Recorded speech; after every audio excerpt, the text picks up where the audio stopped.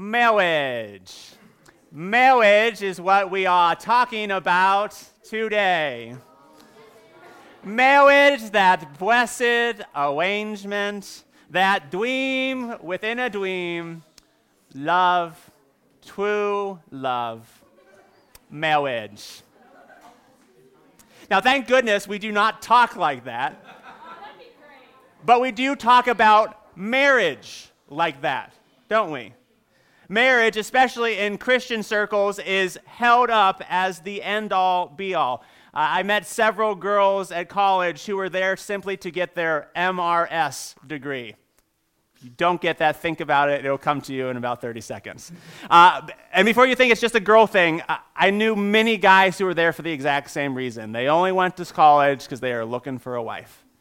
There is this great desire to be married, which also brings with it a great fear. What if I don't find someone? Does that mean that I'll never be happy and I'm doomed to be alone? There's this obsession with marriage, and that actually influences our understanding of sexuality. And so tonight I want us to continue the conversation we've been having around sexuality. We are seeking the clarity that the Bible gives us on an often blurry subject. And if you were here last week, hopefully you'll remember that we said that God's goal for our sexuality is not to be heterosexual, it's to be holy. And the way that plays out is being chaste before marriage and being faithful in marriage. And so tonight I want us to speak to or tackle the marriage portion of that. But since none of you are married, I think the best way to do that is to make sure that we're all on the same page about what God's design and goal for marriage is. And so from our text, Genesis 2:15 through 24, I want us to move toward a biblical understanding of marriage by looking at what marriage is not, what marriage is, and what it's for. Okay. So first off, marriage is not the cure for your loneliness. No one wants to go through life alone. No one wants to eventually die alone. And so oftentimes we think, well, marriage seems like a really easy way to solve that problem. And it seems biblical too, right?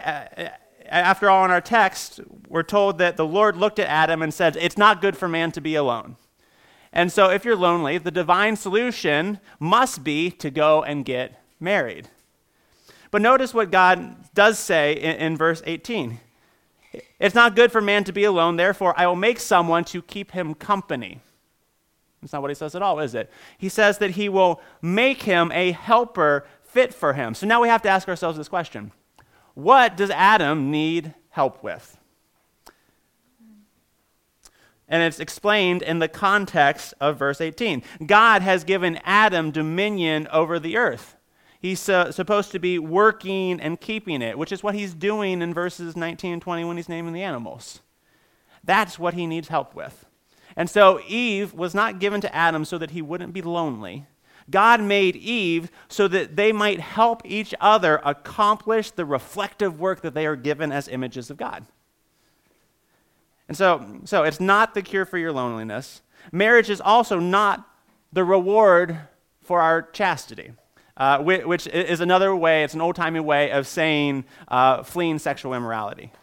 There is this idea among Christians that the reason we say no to sexual temptation now, the reason we stay pure before marriage now, is because it guarantees us a blissful, satisfying marriage. And that's just not true. I have watched people who've believed this, gotten married, and they have ended up in just utter despair in their marriage because it's not the euphoric reward they expected. And so they either stay in the marriage and they are deeply unhappy and bitter at God, or they just get a divorce and hope the next time it's better. And that really flows into a larger bucket, and I think it's really the catch-all for our misconceptions on marriage. And that's that marriage will complete you. That marriage will solve all of your problems. There's this sense that our lives are incomplete, that you aren't experiencing all the joys, highs, and pleasures that life has to offer, and so you go looking for the one, the one who can make all of your dreams come true.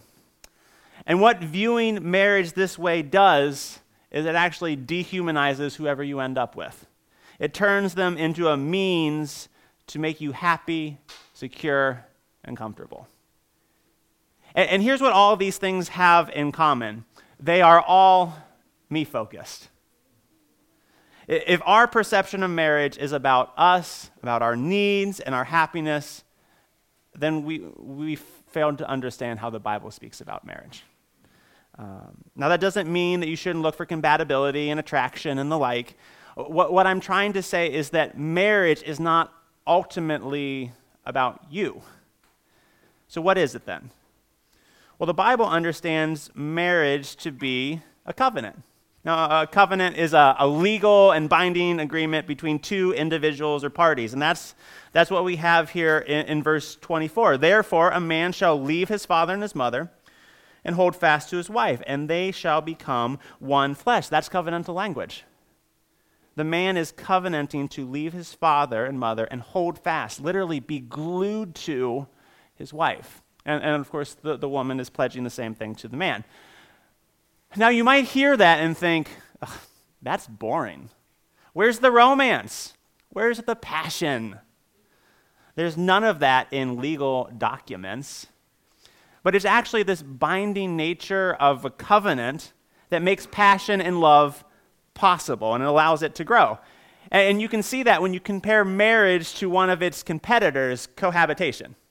Cohabiting has become this popular arrangement over the last decade or so, even among Christians, where they take most of the elements of marriage, living together, sleeping together, doing life together, but they do so without any binding commitment whatsoever. And they have their reasons.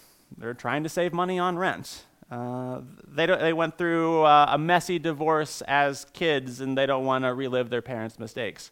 Or they just don't want to do it. But what they've done by removing the covenant part is they've made the bedrock of their relationship performance-based. They are together because they are meeting each other's needs. But should that ever cease to happen, or maybe something better comes along, what's to keep them around? Nothing, because it's all based on performance.